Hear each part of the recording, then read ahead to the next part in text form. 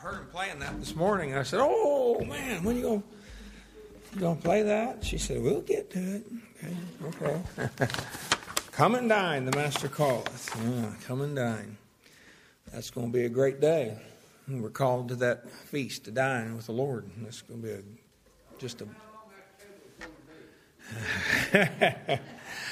Well, it's either going to be a big long table or in a whole lot of them, one or the other, I hope. I just want to be sure I'm seated at it, that's for sure. Okay, we are just a few days away from Thanksgiving, so we want to remember that too, and that we set our hearts aright to be thankful for what God's given us, and then also the Sunday following that, we want to have communion. That'll be the Sunday after. It's the Sunday in between our Christmas banquet and Thanksgiving. So it's next Sunday, basically. That's a big, long explanation for next week, wasn't it? I don't know. I'm nervous because I'm speaking about fasting this morning. So that's not. And here we are going to be eating a whole lot for Thanksgiving. So I don't know. That's but it's just the way it fell, you know. I mean, that's just we're working our way through the Sermon on the Mount. So it just happened to fall today. So I'm just telling you, that's just the way it worked out. And then did we mention when we were having prayer requests? Forgot to mention Owen and Ava. They're sick. Jeff and Jana both woke up with sore throats this morning, so they were all of them down. So I want to remember to pray for them too. And Ava, I mean, she had her surgery and had those tubes put in her ears, but I don't know if it did any good yet. I mean, that poor girl, she's just constant, it seems like, cold, always, never lets up. But anyway, okay. And then don't forget to sign up. I'm getting nervous. There's only 3 names on the list out there. Yeah. Does that mean 3 are not fasting and the rest of us are going to fast whether we want to or not? I'm still getting nervous. So, yeah, have faith. Boy, joy keeps me humble. I'm telling you. I'll never forget that one where our car broke down on the way to church. Do you remember that one? We were driving and we had to go back and get our other car and then we were a little late getting here, and then how the Lord supplied this truck, and I was bemoaning the fact that I didn't even get to pray and ask the Lord for it. God answered He provided the truck before I even had a chance to pray. And she said, "See, it's not all about you." I said, "Well, okay, you're right." You're right. So I really appreciated that. That was good. Yes, sir. Uh-oh. Uh-oh. We can't let that go. No, you don't have to pay no call.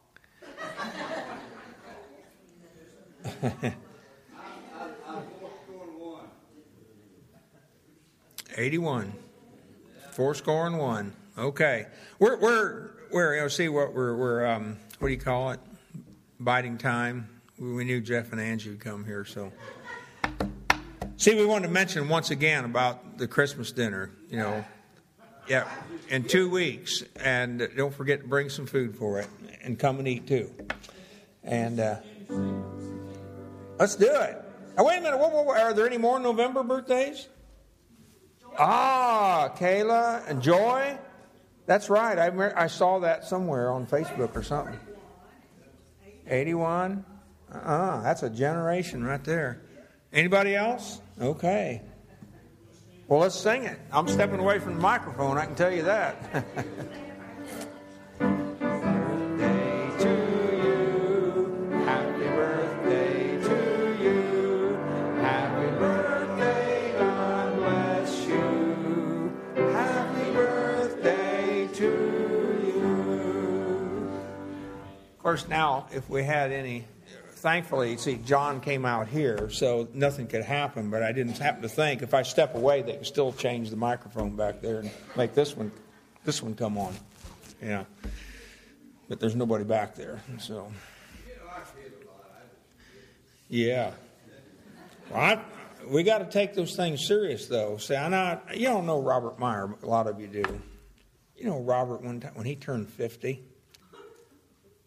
he came to BIMI thinking that there was going to be this big celebration. Well, we just happened to have a little luncheon scheduled that day, but it wasn't for him. But he thought it was. So when we had the little luncheon, nobody said, now we'd all been instructed ahead of time, nobody said a word to him about his birthday. And he got his feelings hurt. He went home about 4 o'clock and he crawled in bed, told his wife, said, that upset me. Well, he didn't know that pre-planned, one of the folks had told him they was going to go out for supper, and then after they went out to do something, they were going to run by BIMI because he had forgot something. Well, there we all were. We were hiding up there, and everybody had bought him a gift. But we bought him Fixodent and X-Lax, all that kind of stuff, all them old folk stuff. And so we had a big surprise for him. Well, he got over it, and that was his big 50th birthday party. When you get my age, you kind of run out of time. And you walk up. And you walk, I way closer to the Lord, because you know your time. You better be, huh? Your name's on the calendar. Yeah. Charlie doesn't want to hear you talking about that anymore because he's ahead of you. Okay. Well, let's turn to Matthew chapter 6. We are, as we said, progressing through the Sermon on the Mount.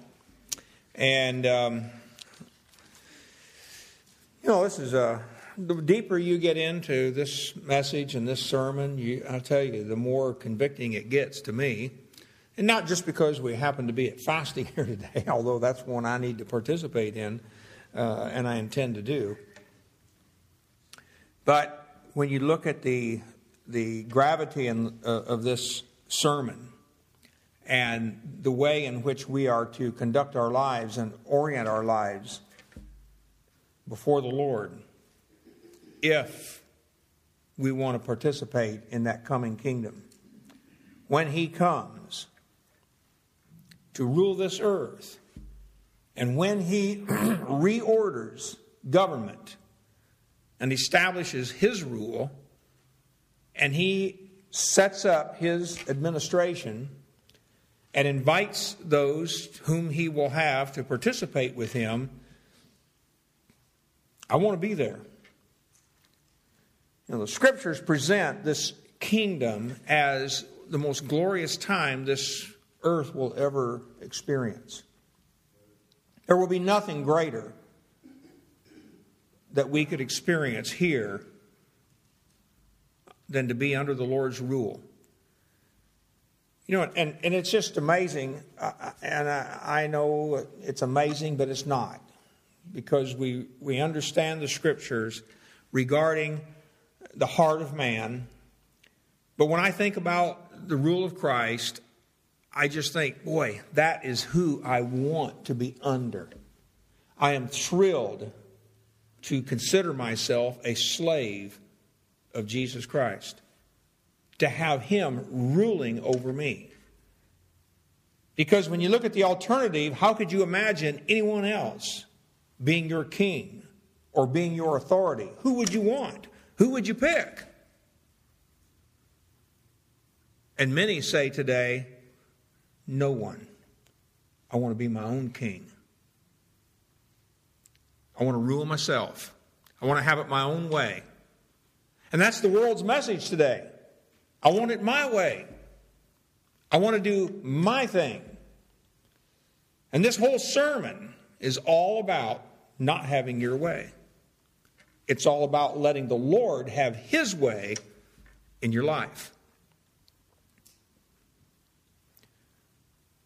We've seen this in so many areas here. In the Beatitudes. and the humbleness, the humility, the meekness, the purity, the mournful spirit, the poor spirit, contrite spirit that we are to have if we were to want to be a participant in that kind of a kingdom, that kind of a rule.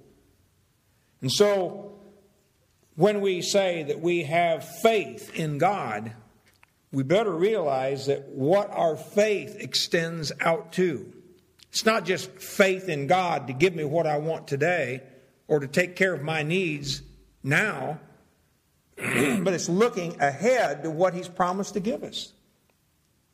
And being willing then to do what it takes to be a participant in what He is going to establish on the earth. And all these things we've looked at, we've come to a hefty chapter here in chapter 6 and some hefty topics. Giving, well, I think an overarching thing here is our charitable deeds or our deeds of righteousness, or as the King James expresses it, our alms deeds, the things that we do that express or should express our devotion to God. And he tells us here, we've seen the right way to do it and the wrong way. And in all of these expressions here of prayer and giving and fasting, we see that they are to be done privately. There are certain things regarding our relationship to God and His authority over us that's to be done privately. And we understand there are public prayers. We understand there's giving that's done in public. We just did it. We've had public prayer already. Fasting can be a public thing. But when it comes to expressing our devotion to our Father in heaven, then it's to be something done in private. And he mentions that in all three of these instances regarding our giving, our praying, and our fasting, that they are to be done in secret. Now, that is the only way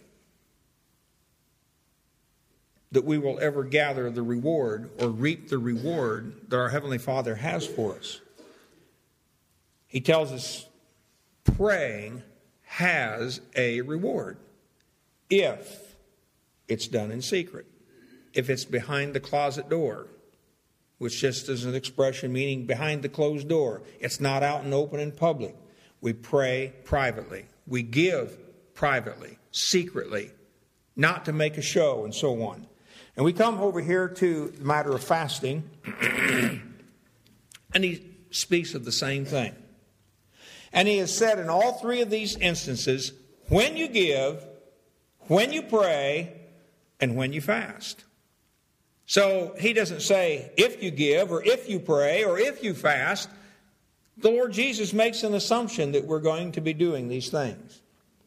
Now I know that in our day and age, we don't talk much about fasting. We talk an awful lot about eating, but not so much about fasting.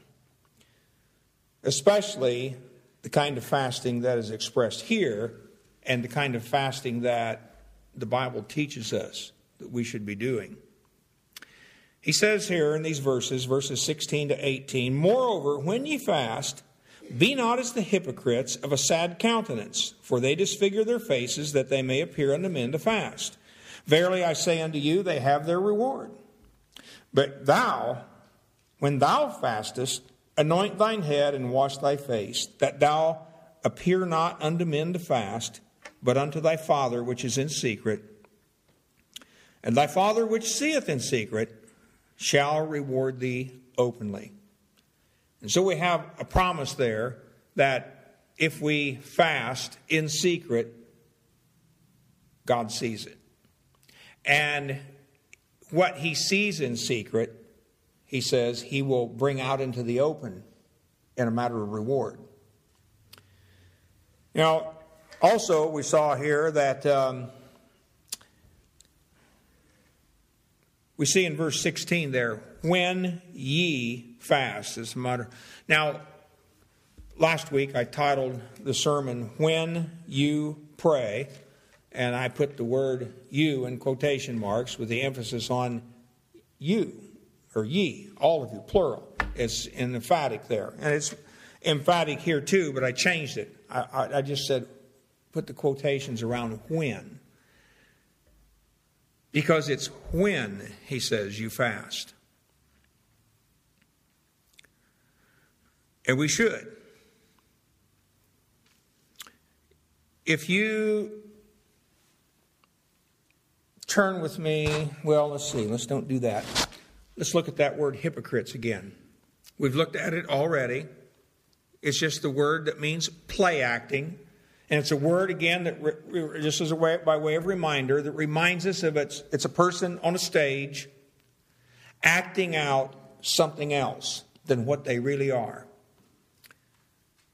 And he's chiding here, again, those who went about the streets of Jerusalem fasting, disfiguring their faces in whatever fashion, and I don't know exactly how they did it. Some surmise that they probably put dirt on their faces, dust in their hair, maybe wore sackcloth in association with it. And the reason is because he says in verse 17, he says, but you, when you fast, anoint thy head and wash thy face.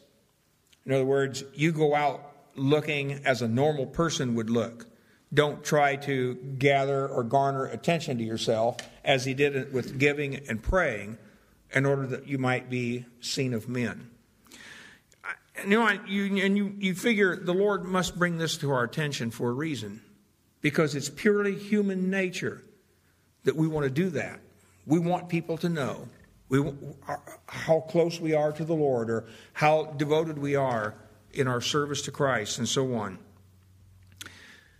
But he says here, thou. You see the switch again, just like it was before. He says, when ye, plural, all of you, whenever all of you as a group here and you fast.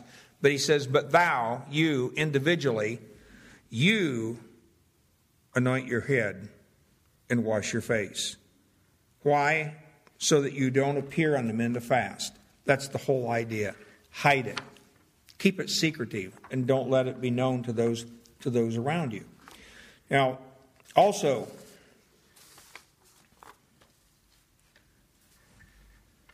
verse 18,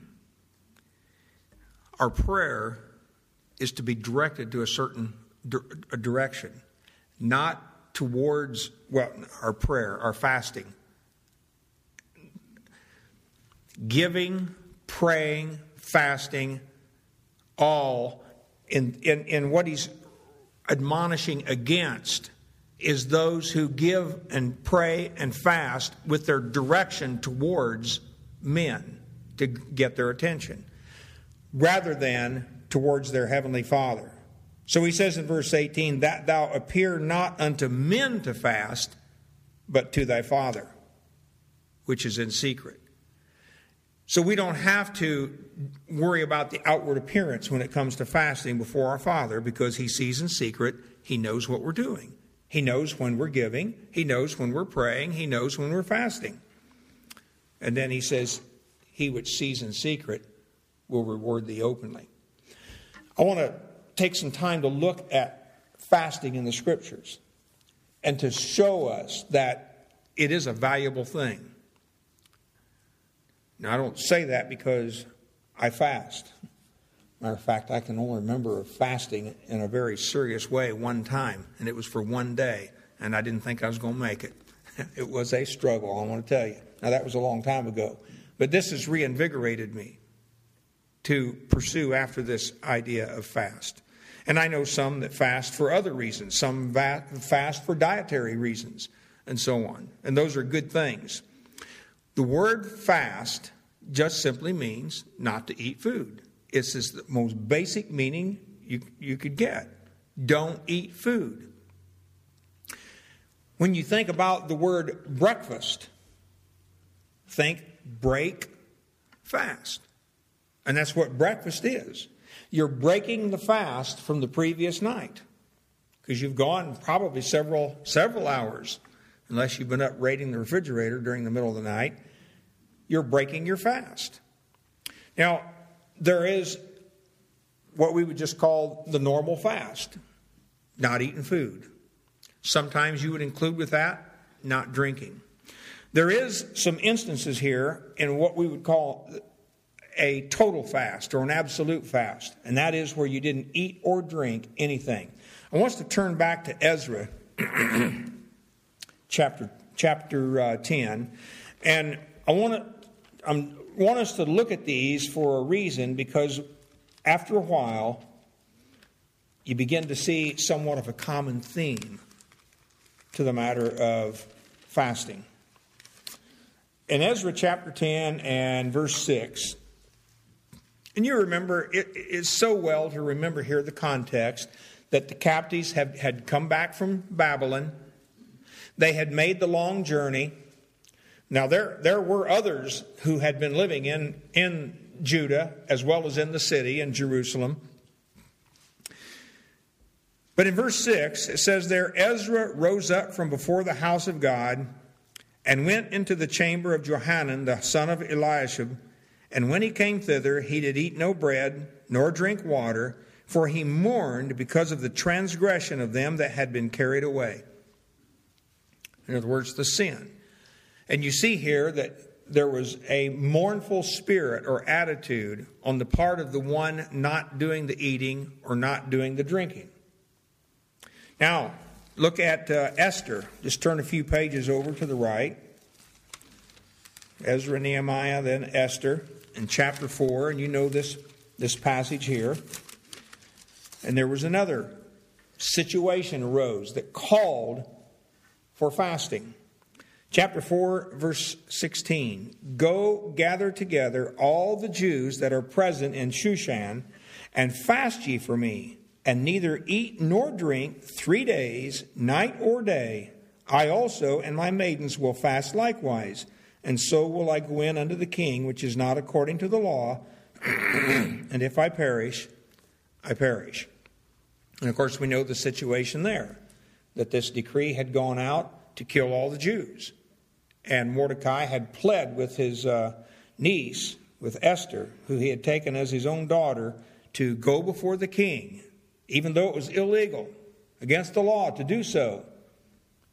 But he made her realize that if you don't go, don't think you're going to escape just because you sit in a high position being a queen.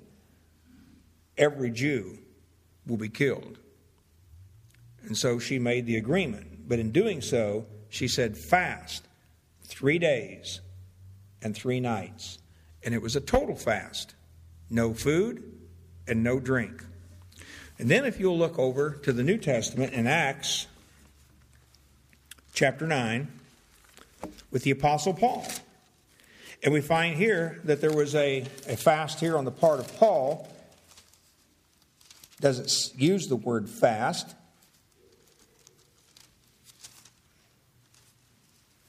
But the fact that he withheld food and drink indicates that's exactly what it was. And of course, in Acts chapter 9, you know that's the encounter, the occasion of the encounter that Paul had with the Lord on the Damascus road. And there he told him, it says in verse 8, Saul arose from the earth, and when his eyes were opened, he saw no man, but they led him by the hand and brought him unto Damascus. And he was 3 days without sight, and neither did eat nor drink for those 3 days. So we find that there's a fast that is a complete, total fast. No food, no drink. And it is possible, that you could fast longer than that. But these were the normal absolute fasts. You remember that Moses and Elijah both fasted without food or drink for 40 days. Now, I don't know too many people. I have heard of them, but I don't know anybody that's ever done that without food or drink. You could go 40 days without food, but to go without drink is an unusual thing. And, of course, with Moses, when he fasted, and with Elijah, those were extraordinary circumstances in which they went 40 days. Then you have partial fast. It's not withholding all food or all drink, but just a part. You might withhold or abstain from just a certain thing. Okay? So It could be even just something simple as food. A certain kind of food that you choose not to participate in or partake of. Daniel chapter 10. Now, in the first part of the book of Daniel, that he went and his three other brethren went on a particular diet of vegetables only. But if you look back at Daniel chapter 10, you find there that Daniel was on another kind of diet, a fast. And chapter 10, verse 1. It says, in the 3rd year of Cyrus, king of Persia, and by the way, this is many years later. Daniel's a pretty old man by now. He says, a thing was revealed unto Daniel, whose name was called Belteshazzar, and the thing was true, but the time appointed was long, and he understood the thing, and had understanding of the vision. In those days, I, Daniel, was mourning 3 full weeks. I ate no pleasant bread, neither came flesh nor wine in my mouth. Now, in this particular case, you see it says, neither did I anoint myself at all, but till 3 whole weeks were fulfilled. Now, he didn't stop eating, apparently. He just withheld, it says, flesh, nor pleasant bread, nor wine. Did he eat vegetables?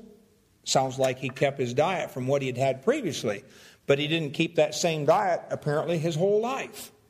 It was for a particular time, a particular period, to accomplish a certain thing. And you'll notice here, again, a key word that's associated with this. He was in mourning. And you'll find that repeatedly when men in the Scriptures fasted, it was because they were mourning over something. And quite frequently, it was over sin. With in Ezra's case, it was over the transgressions of his people and for the reasons that they were carried into captivity. Here, it says there he was mourning, 3 full weeks. Now, if you'll look at, let's see here, I've got a couple others I want to look at. Turn over to, we'll go back to Matthew chapter 9.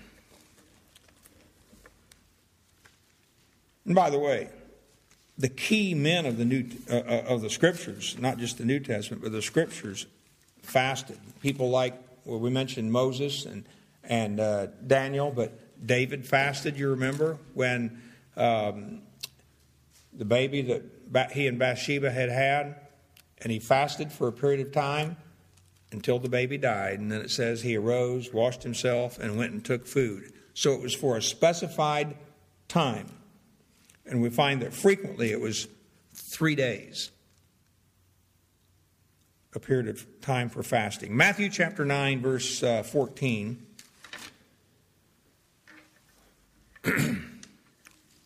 When should we fast? Well, the Lord says, now. Now is the time for fasting. Then came to him the disciples of John, saying, why do we and the Pharisees fast oft, but thy disciples fast not? By the way, you notice they hadn't been fasting, the disciples, in this particular occasion. But notice what he says then. And Jesus said unto them, can the children of the bride chamber mourn? Well, there we see that connection again with mourning. Can they mourn as long as the bridegroom is with them? But the days will come when the bridegroom shall be taken from them, and then shall they fast. Now, of course, the valuable lesson for us here is that the bridegroom was with the disciples. And the picture you had was one of joy and completeness. And there was no need for fasting then. But when the bridegroom is taken from them, he said, then they will. And so that establishes another principle for us regarding when to fast. The bridegroom is gone from us now. And so now is the time when we practice fasting. In that day, when he comes to establish his kingdom and we participate in that marriage feast, it will be a marriage feast that will last for 1,000 years. There will be no fasting during the millennial kingdom. No need to. And you'll maybe notice also in verse 15, it says, can the children of the bridegroom. It's literally there. It's the sons of the bride chamber. Can the sons of the bride chamber mourn? What was the bride chamber? It was the room where the wedding was.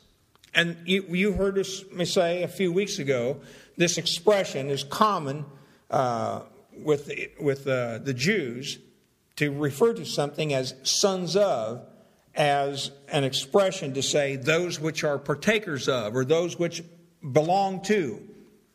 And here, he simply is talking about those who were the members of the wedding party. Those who had been invited and were in the bridal chamber there to participate in the wedding ceremony.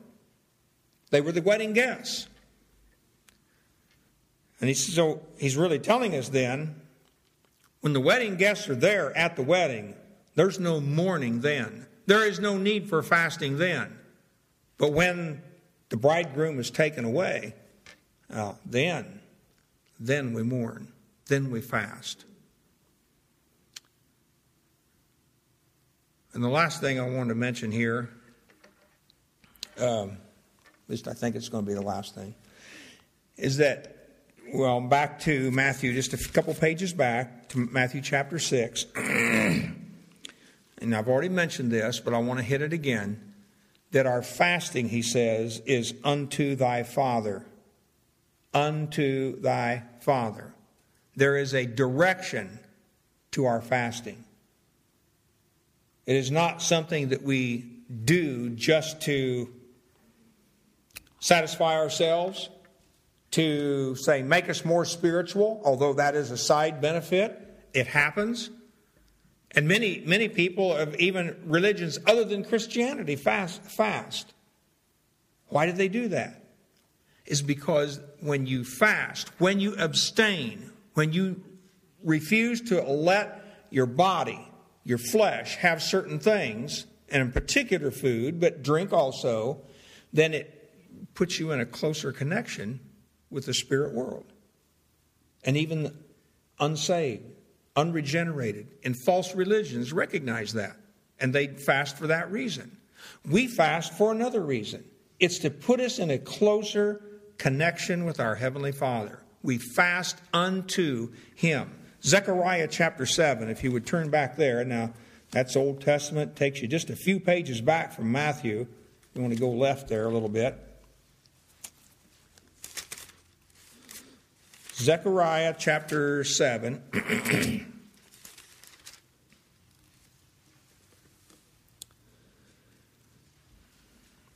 And this one's a little bit of a lengthy passage, but we want to take a look at it. Beginning in verse 1. He says, And it came to pass in the 4th year of King Darius that the word of the Lord came unto Zechariah in the 4th day of the 9th month, even in Chislew. When they had sent unto the house of God Sherezer and Regemelech and their men to pray before the Lord, and to speak unto the priests which were in the house of the Lord of hosts, and to the prophets, saying, Should I weep in the 5th month, separating myself as I have done these so many years? Then came the word of the Lord of hosts unto me, saying. Now, if we look at those first 3 verses, you can even recognize, just if you read into it a little bit, the tone with which that question was asked. In other words, I want to go through the mechanics of fasting, but I want to make sure I get it on the right day. And so the Lord's answer is then in verse 5, Speak unto all the people of the land and to the priests, saying, When ye fasted and mourned in the 5th and 7th month, even those 70 years, that is the 70 years that you were in captivity, did ye at all fast unto me, even to me? And that's an incredible thing as I stop and think about that here they were in captivity in a foreign land in Babylon because of the transgressions of Israel, because of her sins, and they were fasting, and yet they still were not fasting to the Lord. And so he says in verse 6, and when you did eat and when you did drink, did you not eat for yourselves and drink for yourselves? Doesn't that remind us of, is it 1 Corinthians 10:31? Whether therefore you eat or drink or whatsoever you do, do all to the glory of God. That isn't what they were doing. He says, you're eating and drinking to yourselves. Should you not hear the words which the Lord hath cried by the former prophets when Jerusalem was inhabited and in prosperity, and the cities thereof round about her, when men inhabited the south and the plain? In other words, before the captivity, when you were still in the land and you were enjoying the prosperity of the land, shouldn't you have been hearing the words of the Lord then? So in verse 8, then he says, the word of the Lord came unto Zechariah, saying, thus speaketh the Lord of hosts, saying, execute true judgment, and show mercy and compassions every man to his brother, and oppress not the widow, nor the fatherless, the stranger, nor the poor, and let none of you imagine evil against his brother, in your heart. Don't even imagine evil against your brother in your heart. You know, this looks like these 2 or 3 verses here, a condensed version of the Sermon on the Mount. God's teaching to his people was the same then as it is for us today. It issues forth from the heart. Now, they were all bent up on keeping the legalities of the law, praying on the right day, fasting on the right day. And the Lord is calling their attention back to the things that issue forth out of the heart.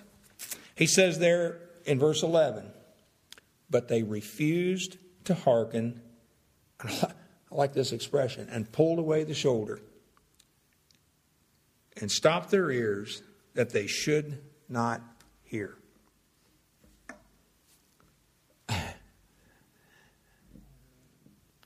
Has anybody ever done that? You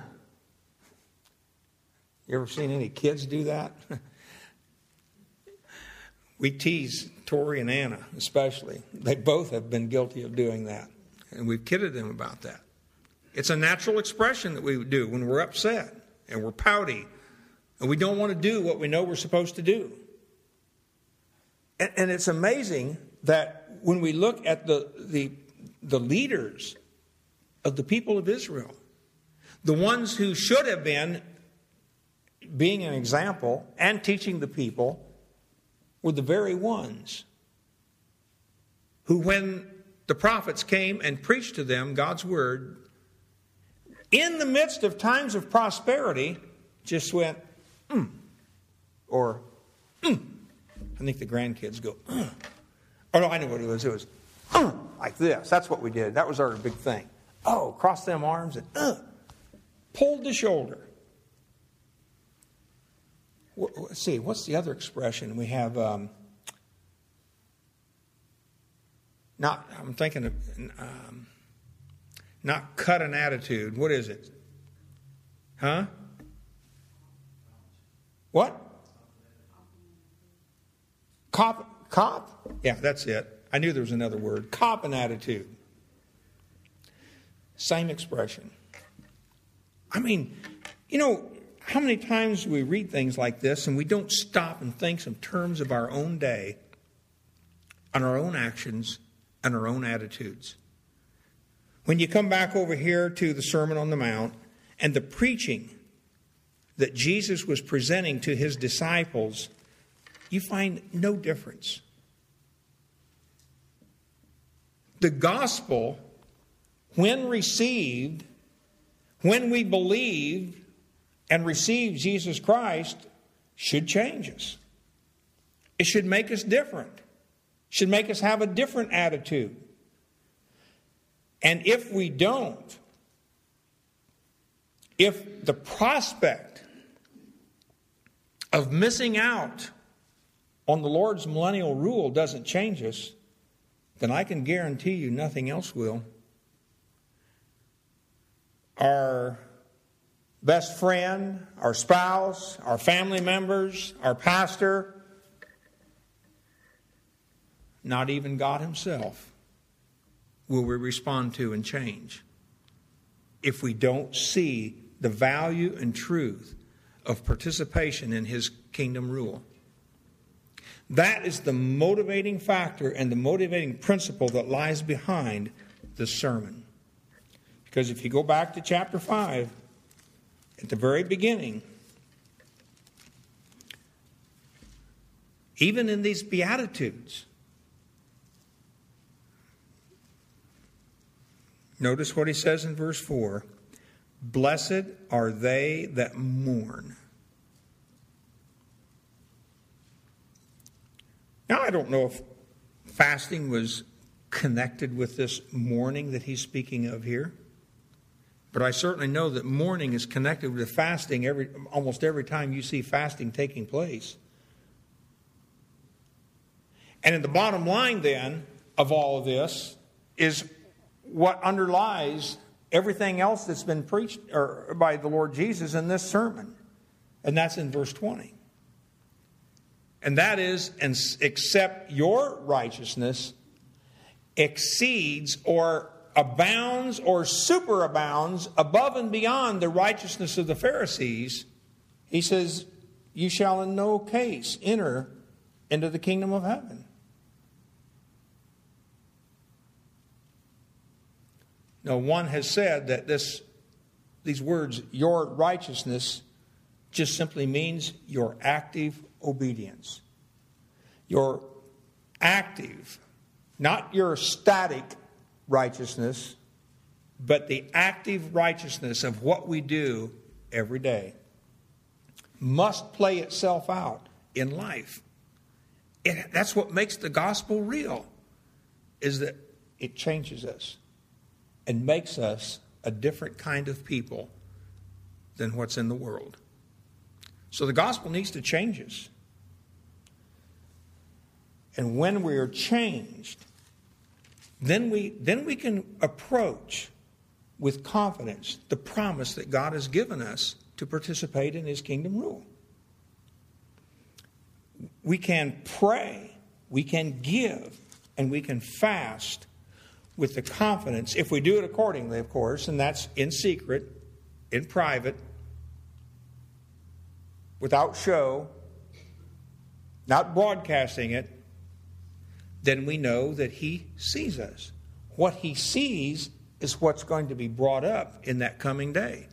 The contrary to this is those who gave and fasted and prayed for the show of men, that is, just to be known for what we have in the present day, they've already had their reward.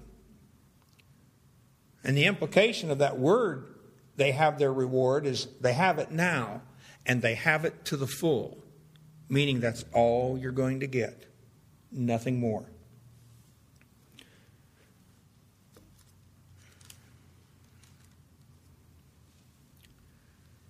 So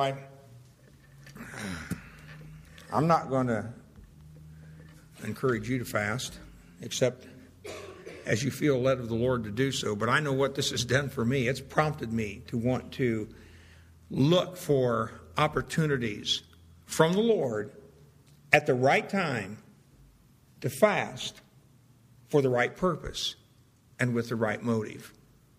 And then to be careful that I do fast unto my Heavenly Father. The riches and rewards of fasting are beyond expression,